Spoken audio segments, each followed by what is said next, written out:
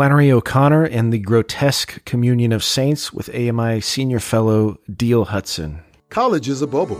We're here to pop it. The Albertus Magnus Institute is reinventing the academy, offering education that's as free as it is freeing. Welcome to the Magnus Podcast. With your help, we are liberating the liberal arts. Now, your host, John Johnson. Hey, welcome back to the Magnus Podcast, a production of the Albertus Magnus Institute and home of the Magnus Fellowship, where you, yes, you can study in live, interactive, and online courses under the light of great texts and under the tutelage of great professors, a ragtag group of scholars we call the Senior Fellows. One of those who's been on with us from the very beginning, doing a great job in the fellowship, Dr. Diehl Hudson. He's taught now 3 courses in the fellowship, each of them fantastic. And this one is particularly special. It's on somebody who's near and dear to my heart, Flannery O'Connor, really the dispeller of pietism. And in this lecture, you're going to hear something beautiful from her on the grotesqueness of the communion of saints, which is kind of a funny way to think of things. But I'll save that for the lecture and the discussion. It's really a good one. Before we do that, I want to thank you personally for giving us a 5-star review on this podcast. Thanks for sharing the good word about the fellowship with your friends. It goes a long way for us. So thank you. We could not do this without your support, your generosity, and you getting the word out. That's how we do it. So thank you. MagnusInstitute.org to become a fellow today. Here's Dr. Diehl Hudson on Flannery O'Connor. I want to start today with what I think is the most powerful nonfiction piece of prose that Miss O'Connor wrote. That is her introduction to the book, Memoir of Mary Ann. This may be very familiar to you, but I want you should know about it because there's something about this piece of writing that gets to the heart of who Flannery is and what she, what world she inhabits, what's her vision. Better, I think is good or better than anything else that she wrote. Now, how many of you are familiar with this introduction to this book? Raise your hand. Okay, just a couple. I'm glad for that because this gives, I'm very privileged to introduce this to you because this is something like, this is the kind of writing that changes lives. And the background is this. In 1960, she received a letter from the Sister Superior of the Our Lady of Perpetual Help Free Cancer Home in Atlanta, run by the Hawthorne Nuns. Now, the Hawthorne Nuns were created by the sister Fanny Hawthorne, Dominican nun, and they started placing people, centers around the country to help those who were terminally ill. Now, I myself was confirmed and baptized at this place in 1985. Monsignor Richard Lopez, who was then father, wanted me to, because he knew how much I cared about Flannery, wanted me to come into the church at a place that was so dear to Flannery O'Connor. And I can relive that moment this very day. The story behind it is that in 1949, a couple brought their 3-year-old daughter to the sisters because they felt overly burdened in taking care of her. She was supposed to die within maybe 9 months, terribly disfigured. She had a huge tumor on her face. She was a dwarf. One half of her body was horribly disfigured. She was hard to look at. I was going to put up a picture of her, but I decided, no, I don't want to make an exhibition of it. You just have to kind of believe it. But this young girl had lived 9 years beyond when she was supposed to die. And during that time had a huge effect on the sisters and everyone else. Her joy, her complete acceptance of her condition. Here, immediately you think of the hermaphrodite, right? From Temple of the Holy Ghost. Her complete and utter love for the sisters and for everybody that came to stay with them. And the sisters wanted Flannery to write the story of Mary Ann. And Connor, as we know, was allergic to pious, everything turns out right in the end kind of stories. And she said, no, but I'll be glad to edit anything you send me, thinking she would never hear from them again. Well, she gets a manuscript in the mail and pictures of the girl. And it was the combination of the manuscript, but actually the pictures of the girl that made her want to offer to not just edit the manuscript, but write this short 16-page introduction. And it was published. I have first editions of this are fairly common and not expensive. But this is the Farrar, Straus, and Kuhady, first edition of a memoir of Mary Ann by the Dominican nuns who took care of her. And so I have a few excerpts here that I'd like for y'all to help me read. Dave, would you read the one that begins patient, visitors, sisters? Patients, visitors, sisters, all were influenced in some way by this afflicted child, yet one never thought of her as afflicted. True, she had been born with a tumor on the side of her face. One eye had been removed, but the other eye sparkled, twinkled, danced mischievously. And after one meeting, one never was conscious of her physical defects, but recognized only the beautiful, brave spirit and felt the joy of such contact. Yeah, and in another place, she calls the tumor the mark of the grotesque. So, and in fact, she says, in meeting the nuns to discuss the book, she got a even deeper understanding of what grotesque meant. We're going to go back to that again today. Teresa, read She Fell into the Hands. She fell into the hands of women who are shocked at nothing and who love life so much they spend their own lives making comfortable those who have been pronounced incurable of cancer. She fell in the hands of women who stopped. I'm sorry, that's my typo. Who stopped at nothing and whose own love of life was so much that they spend their own life. That's so great. So she went to meet with Sister Evangelista, the Sister Superior. And here she came back from it. She wrote this about the meeting. Go ahead, Teresa. This opened up for me a new perspective on the grotesque. Most of us have learned to be dispassionate about evil, to look it in the face and find as often as not our own grinning reflections, with which we do not argue, but good is another matter. The modes of evil have to be satisfied with a cliche or a smoothing down that will soften their real look. When we look into the face of good, we are liable to see a face like Mary Ann's, full of promise. So we look at our own reflections and with which we do not argue. But when we look into the face of Mary Ann, we see hope. I once wrote a book about the history of the idea of happiness.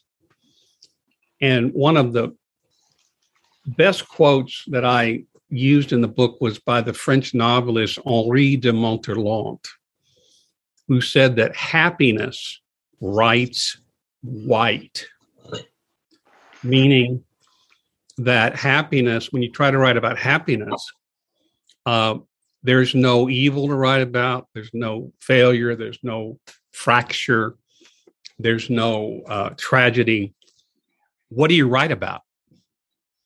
And I use that against the opening of famous opening to Tolstoy's Anna Karenina. Happy families are all alike. What do you write about? Unhappy families are unhappy each in their own way, which means there's an endless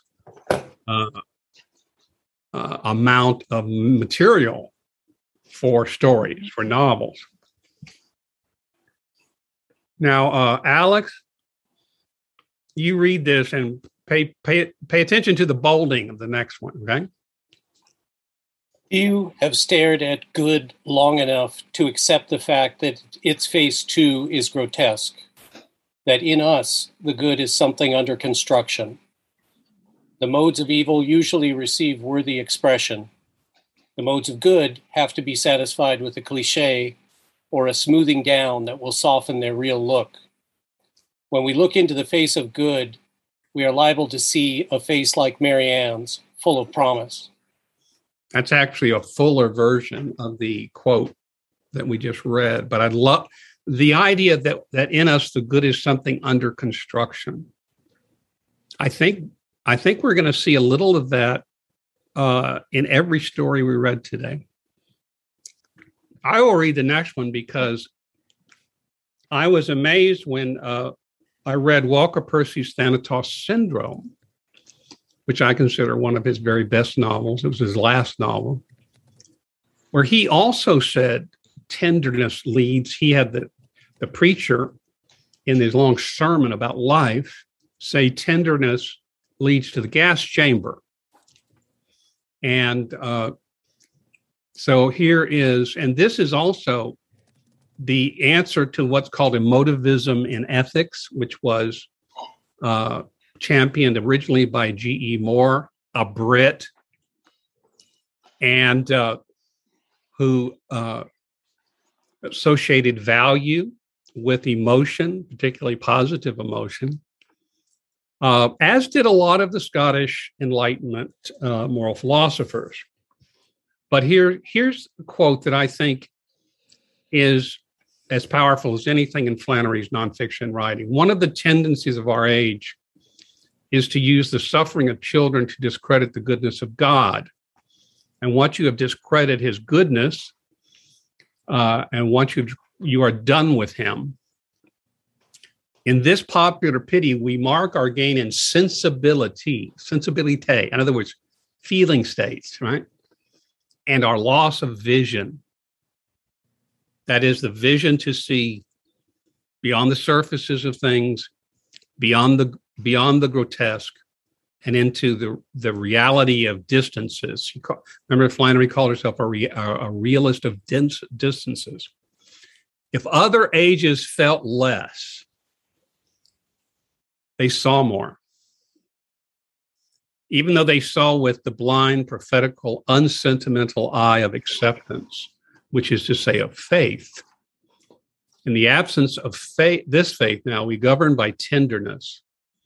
It is a tenderness which, long since cut off from the person of Christ, is wrapped in theory. Why she didn't like intellectuals. When tenderness is detached from the source of tenderness, its logical outcome is terror. And I'm not sure what was in her mind when she wrote that, but there's so many examples. The example of Stalin and Mao come to mind. Those who, of course, the great novel Brave New World by a former communist turned anti-communist, where the populace is promised happiness, is promised good lives, all you need to eat, housing, good society, but actually suffer more than they did under monarchies or dictatorships. Actually, the monarchies that they suffered under before, at least there was some care that filtered down through the feudal levels, whereas the dictatorships that were set up by Mao, Stalin, and Hitler too, had no concern whatsoever for human life and the fact of suffering.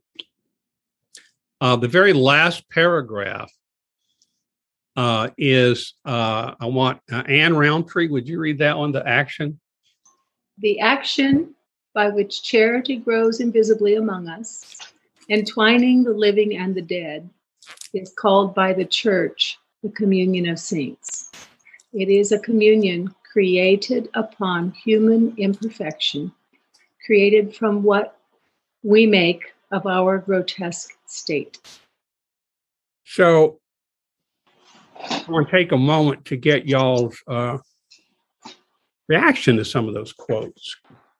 To me, I mean, she wrote this in 1960, was published in 1961.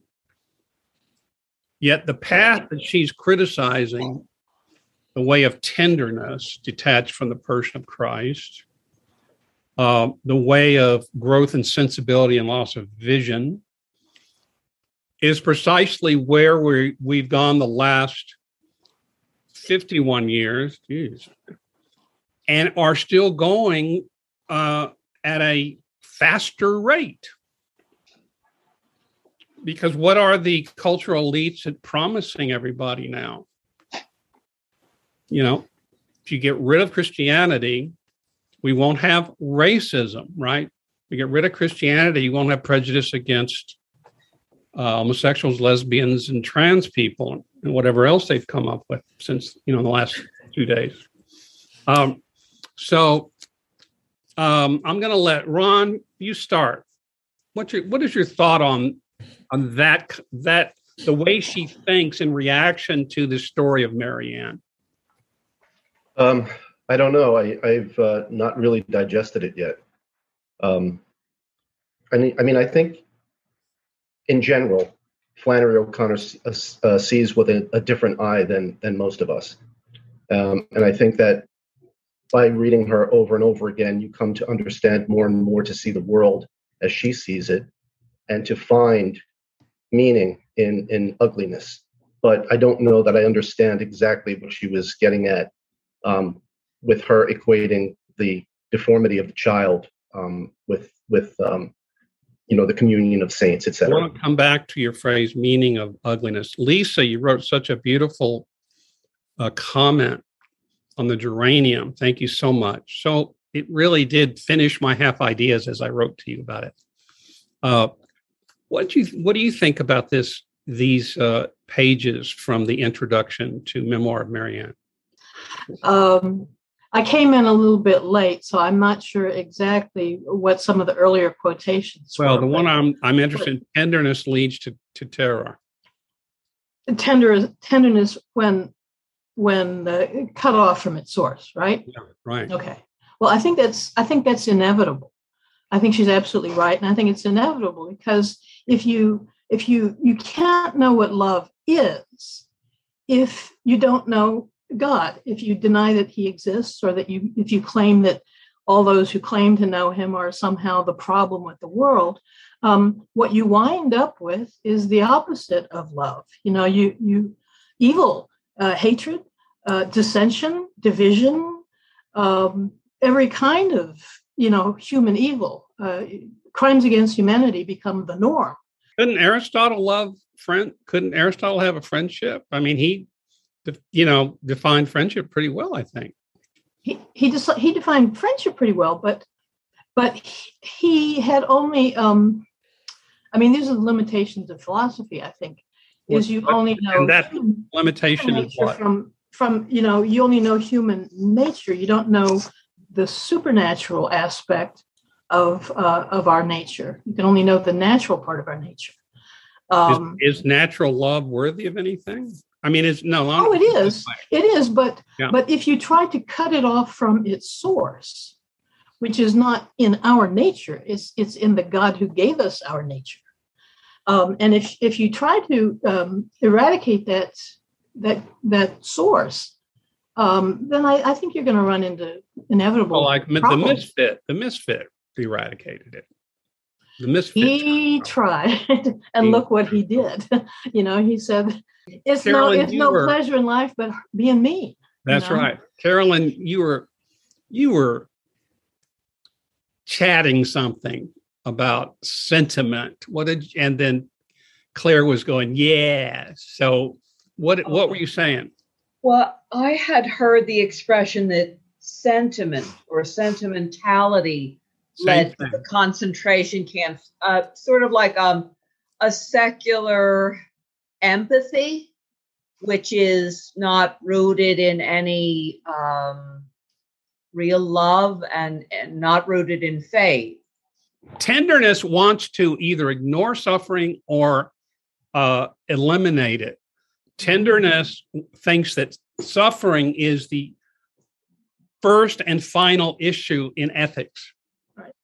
So you remove suffering from somebody and you have done the most good for them that you can. But have you? No. Well, no. Okay. Was that you, Robert, saying no? Yeah.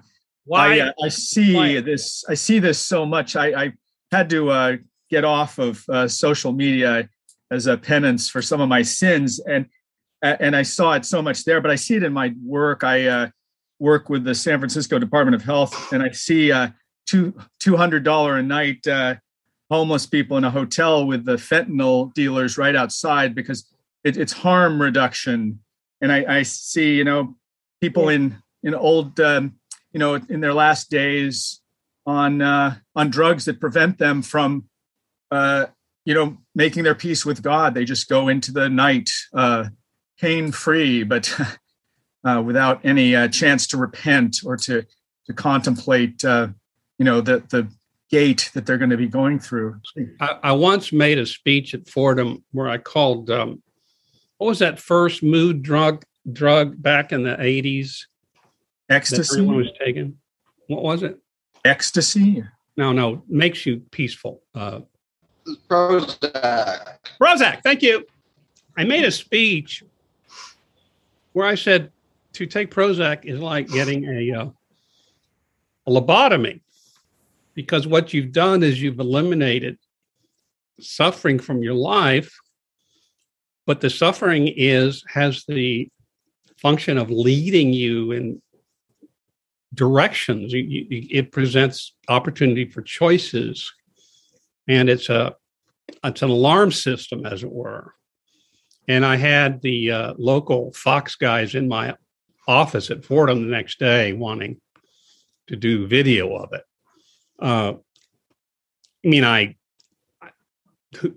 Is it a lobotomy? Well, partially. But the point I was trying to make is that suffering has a central role, especially in Christianity. I mean, come on. How can you even conceive of the Christian life without suffering? I mean, is it not true, Bill, that Christ calls us to greater suffering, to embrace it, and not to love people in order to relieve their suffering, but to love people in order to lead them toward what is good? Well, I would agree with that. He says, take up your cross.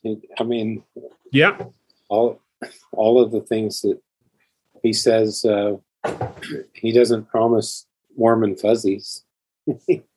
He promises suffering is what, yeah. But it's not meaningless suffering, right? Well, he said the greatest love is when a man lays down his life for a friend. Like you give up your total life for someone. That's the greatest thing you can do. Stan, when I wrote the book on happiness that I just talked about, I ended up writing 3 chapters on suffering, because I realized that the critique I was doing of contemporary psychological versions of happiness, all my critique revolved around the treatment of suffering in the Power Positive Thinking crowd, which was one of the first American movements to try to eliminate suffering, and in the drug crowd, and in the escapist let's go to Tahiti and forget about it crowd. Have you ever, Stan, has anything ever forced you to think theoretically about the role of suffering in your life? I have sat by scores of bedsides of people who have been drugged out of their minds with popsicles, with little sponges that are dipped in drugs that make people oblivious to what's going on in their passing.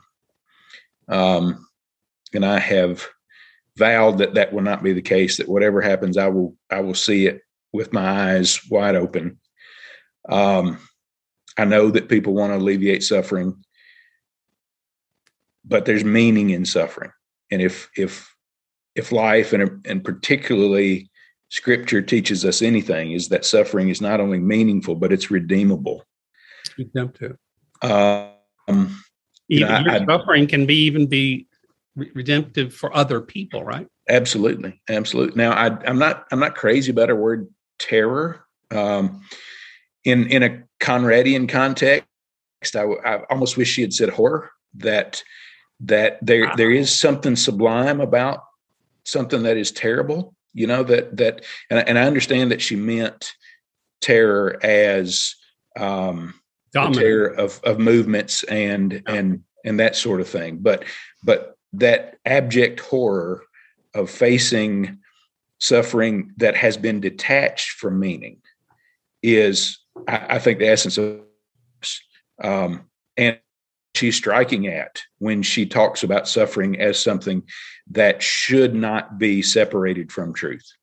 Heart of Darkness, as I said last week, was the book that woke me up to things that in literature and philosophy and film, that had been chasing me around, and I didn't want to. Okay, now we're going to enter the world of the stories. And we're going to start with, I think, not the easiest one, but the one that is easiest for us to go with. And that is a late encounter with the enemy. Did anyone else, when they started this story,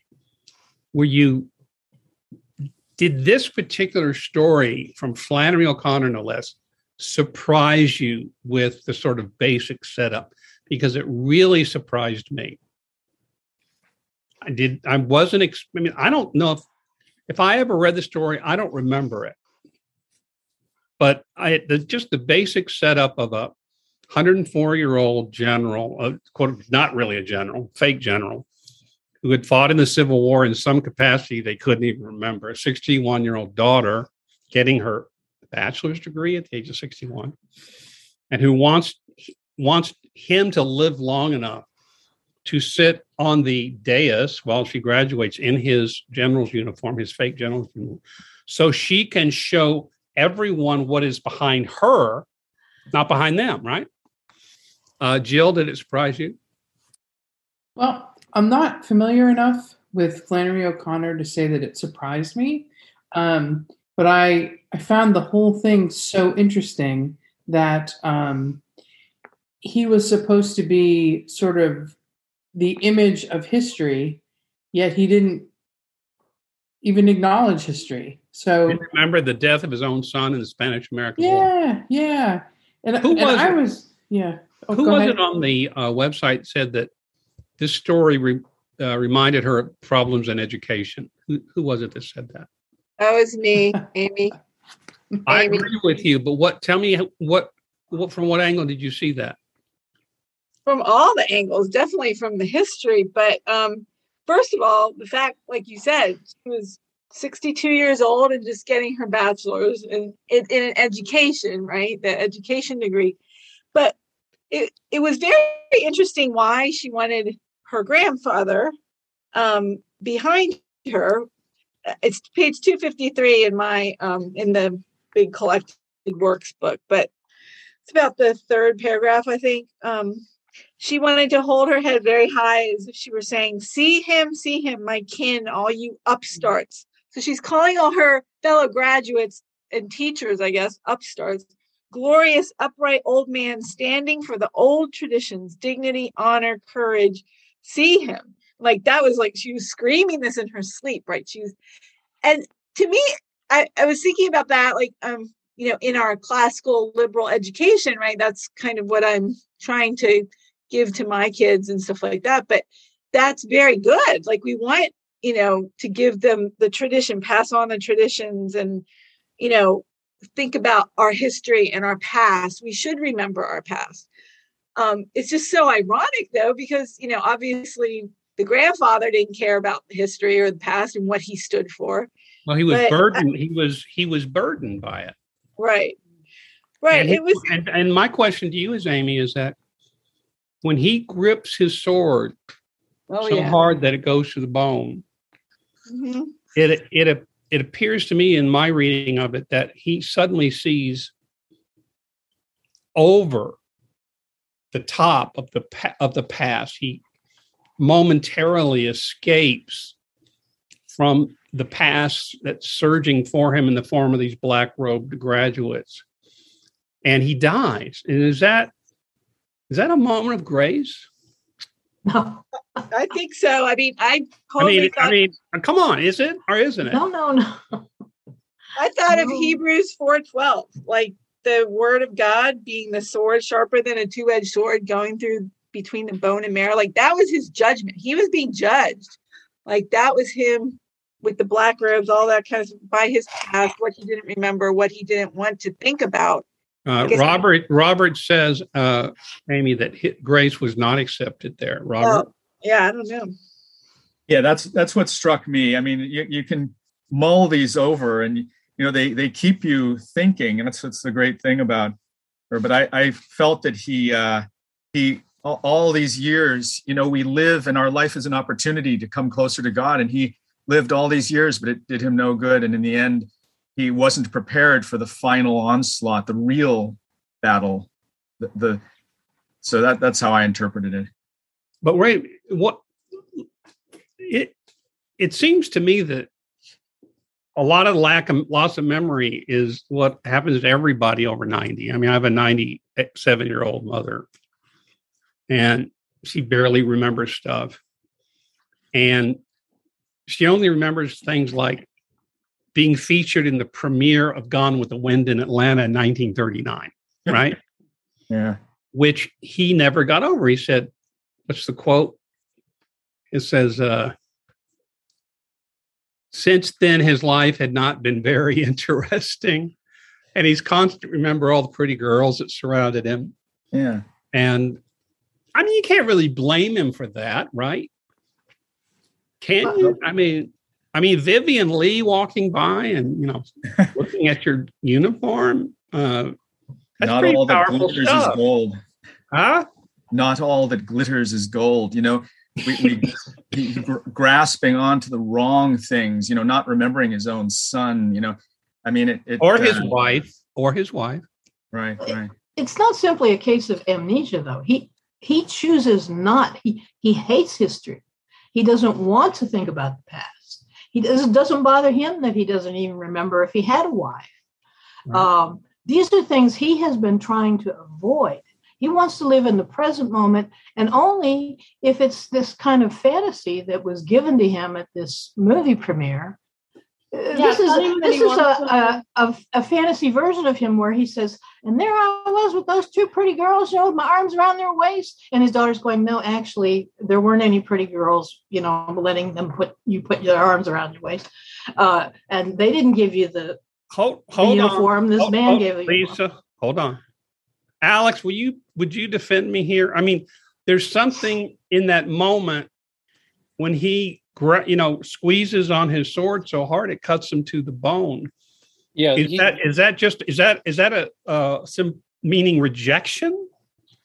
Well, I get the central contrast between processions and parades. He likes a parade, which is a secular Hollywood type thing. He likes the pretty girls, but the procession is what breaks in on him. and it breaks in on him through the hole in his head. It's the procession that brings back words to life that he didn't want to hear again. The words began to stir in his head as if they were trying to wrench themselves out of place and come to life. And he resists it, but grace doesn't act because you ask it to. It works on you because it is powerful. It operates apart from the operator. And I think in the end, that music drilling down into the hole in his head is a sign that he's transformed. But that's my yeah. view. We need to address the hole in his head. He arrives there, and he suddenly feels there were a little hole beginning to widen the top of his head. And evidently, this is not something he had experienced before.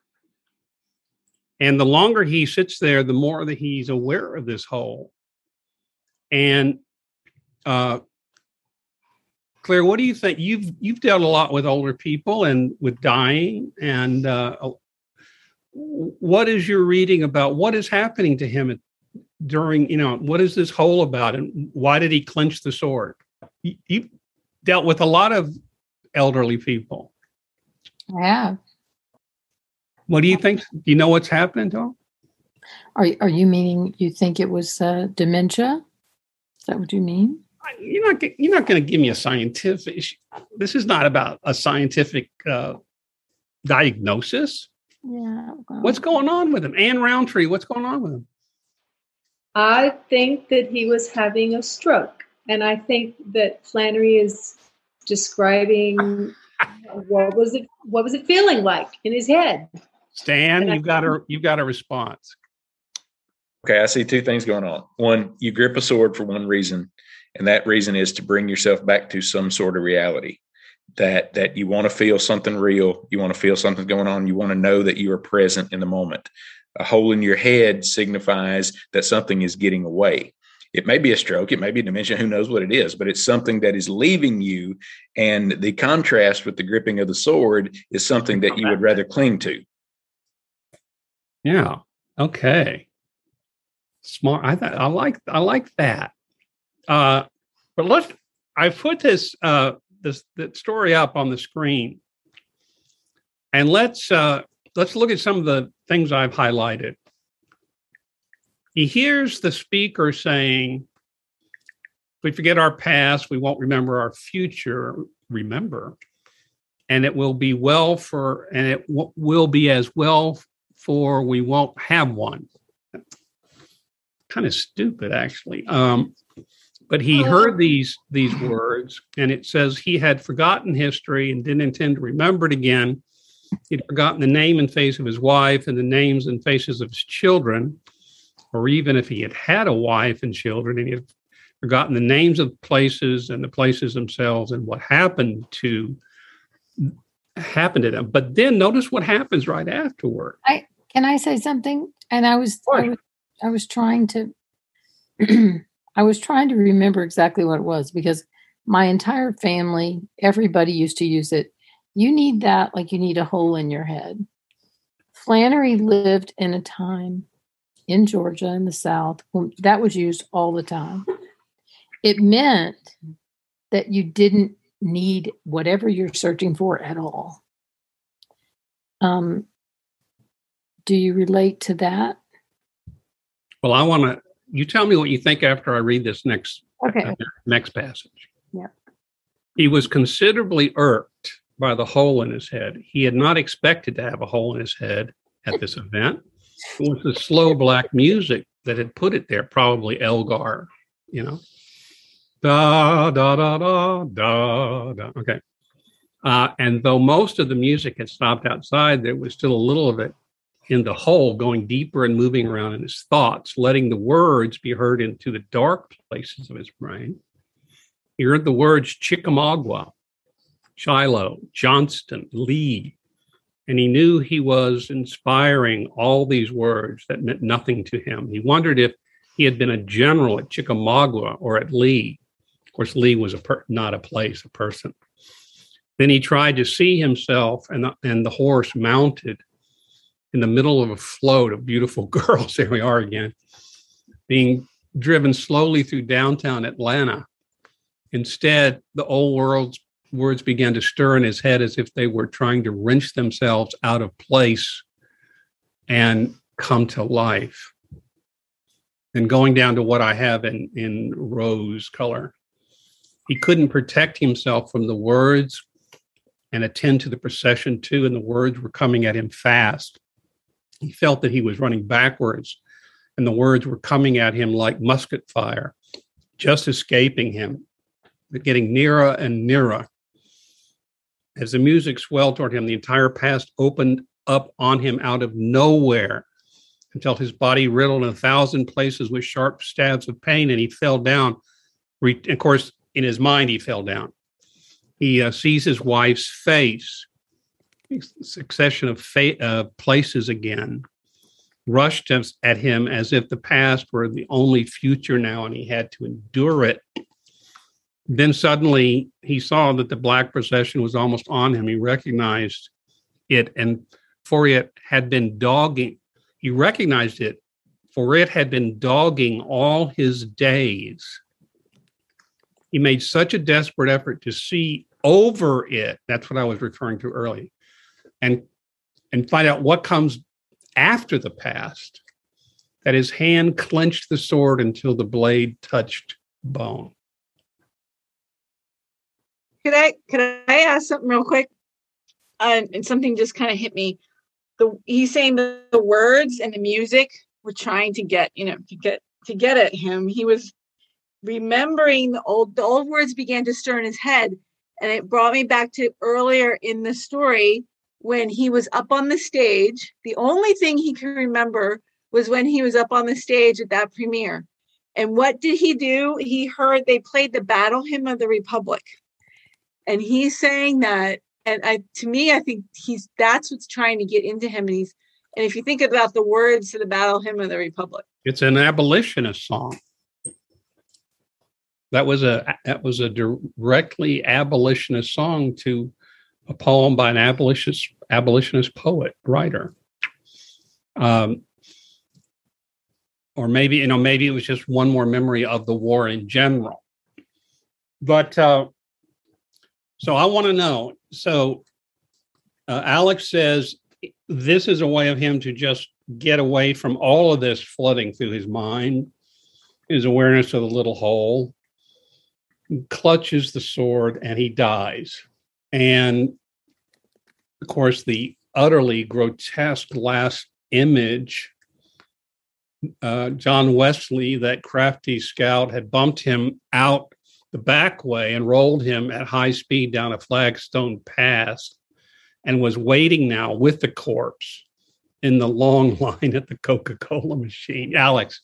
Yeah, I just wanted to conclude that as much as he resisted this procession, which would bring him back to remembering his wife, remembering a son, remembering his life and history, that desperate effort to see over it is not just resigning himself to what's coming, but actually looking for it and trying to meet it. So I think it's more than just resistance and the operation of grace. I think he's cooperating with it at the end. Well, I thought to myself, Dio, you're making too much of that. How could all this whole story lead up to that moment and then be redemptive? Bill, you have thoughts? Are Alex and I completely off base here? That image of the blade touching the bone reminded me of Christ crucified and the soldier piercing, possibly touching the bone as it pierced the heart of Jesus. But that's one thing I thought of. Dave, got an opinion on the grace topic? Yeah, I mean, I'm not super used to reading kind of Catholic fiction writers, so this might be You better get used to it, buddy. Yeah. Is I mean, to me, like, his kind of character is about someone who is kind of attached to material things and holding on to anything. He's a narcissist. Is somebody Chad is a narcissist. Yeah, he is. Yeah. And so, like, for me, like, you know, what I thought we were seeing was, you know, first the hole in the head is, you know, that familiar, you know, something I think you experience, you know, when you're called on to kind of speak in public all of a sudden, and you have to kind of struggle to kind of get a grip on your thoughts and kind of keep yourself together. Right. And, you know, you can imagine that, you know, if you think of death as a kind of disintegration, which for, you know, an atheist, that's kind of what it's supposed to be, right? Like a sort of a disappearing into nothingness. But that's kind of what this was about. So what this is death without grace. This is death without, you know, the habit of prayer. It's I'm just looking here for Teresa. Do you have an opinion? Well, I can't get over the idea that the words and the procession are like it's like bullets in an army, right? So I feel like if it's a late encounter with the enemy, we have to assume that he never really encountered the enemy, not even when he fought in the war. So if he's encountering the enemy now and he's being hit by these bullets, which are the words, and he's getting these holes, he's dying. I hope it's a moment of redemption. It really seems as though seeing the faces, while it's not framed as something particularly redemptive, could be redemptive. He's actually seeing a face for the first time in the whole story. And hopefully, you know, the gripping of the sword, all I could see was a young boy who's in the throes of death in a battle, because that's where I think we're supposed to see him. So I have a lot of hope for him. Lisa. Well, I don't have any hope for him. I knew that. You knew that.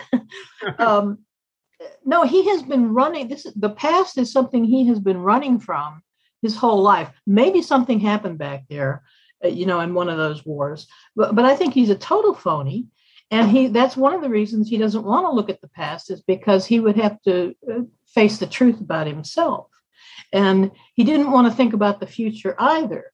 He was just going to live until he was just going to keep living as long as he could. And that was all he was really interested in. I want to go back to this thing that the graduation speaker said that really started this hole in his head when he was mentioning all these battle sites from the wars, Shiloh and Chickamauga and these other things.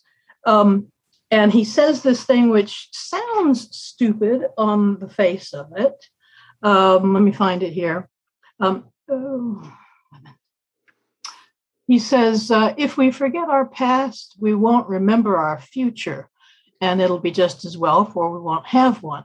Well, on the face of it, it sounds stupid. How do you remember the future, something that hasn't happened yet? But if you recall that memory is not just a recollection of past events, but it's also mindfulness, remaining mindful of something. Remember, O man, that thou art dust, and to dust thou shalt return. I think this is the memento mori, and this is what sets all this off, is he realizes, that hole in his head is him coming to the realization that he can't run from these things forever. And they are catching up with him. And he is running like the dickens to try to get away from him, but he's not going to make it. And so I think at the end, I think he gets trapped in the very past that he has been trying his whole life to run away from. So I don't think Flannery O'Connor is trying to give us hope that this man is transformed in his last moment. I think we're meant to see that he's had all those opportunities, and he has rejected every single one of them, and now it's catching up with him. So, a few minutes left before we move to the next story. I'm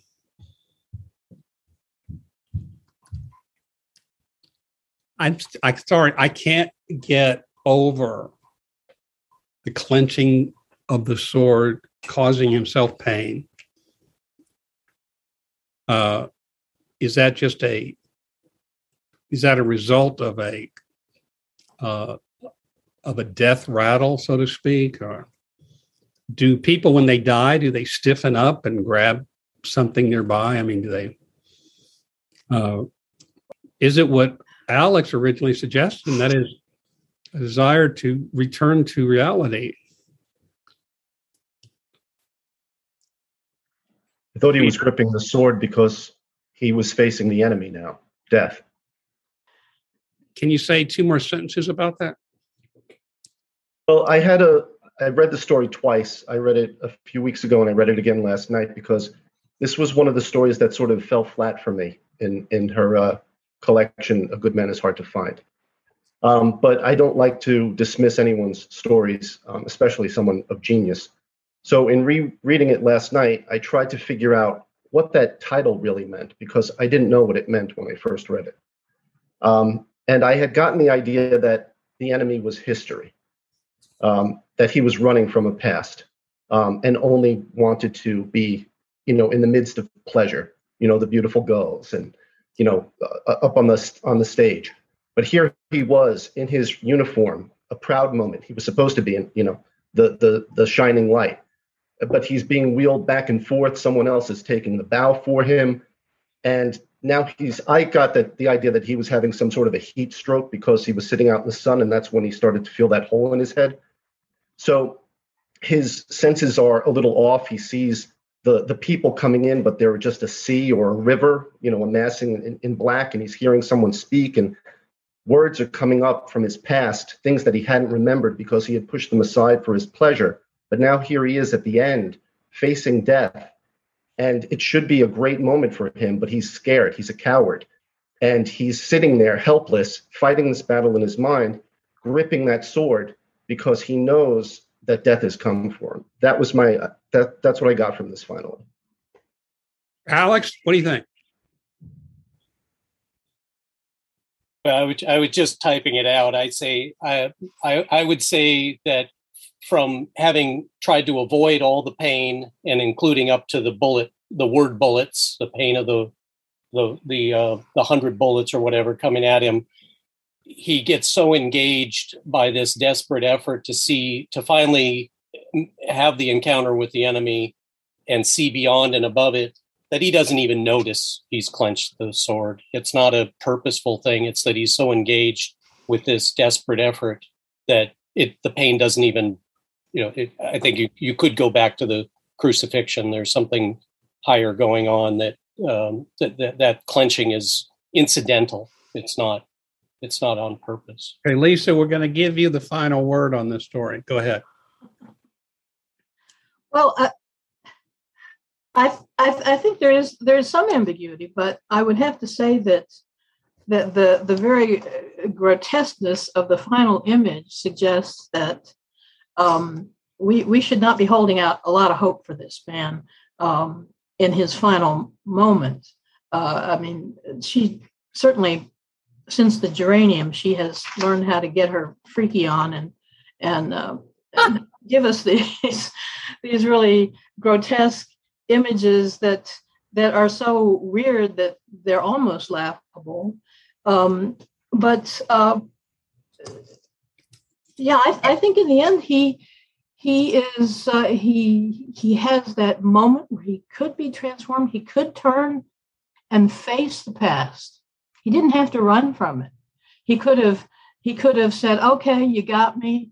Let's just deal with this." But he doesn't. He goes down, running away.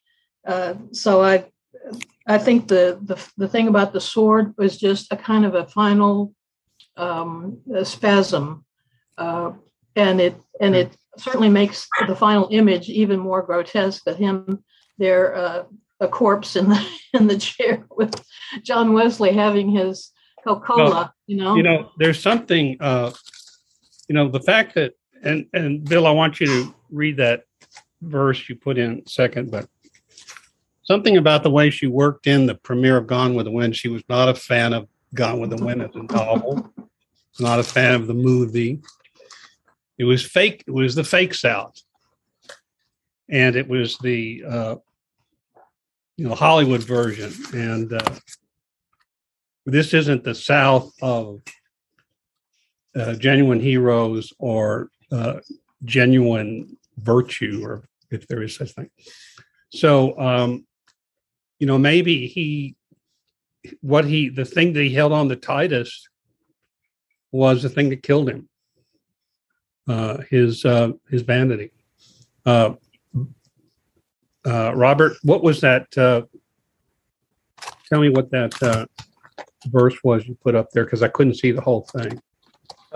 Verse. Well, I just pointed out that he, in death, his eyes were wide open. He was sitting fixed and fierce, his eyes wide open. So I'm holding out hope, but I think Flannery is probably letting us not know, but the important thing is to see that that there is this, as St. Louis de Montfort says, this final battle between the evil one and our Lord. Which side will we choose? Okay. Brilliant discussion, everybody. Thank you so much. The Magnus Podcast is a production of the Albertus Magnus Institute, Incorporated. To learn more, way more, by becoming a fellow today, visit magnusinstitute.org. Copyright 2021. Albertus Magnus Institute, Incorporated. All rights reserved.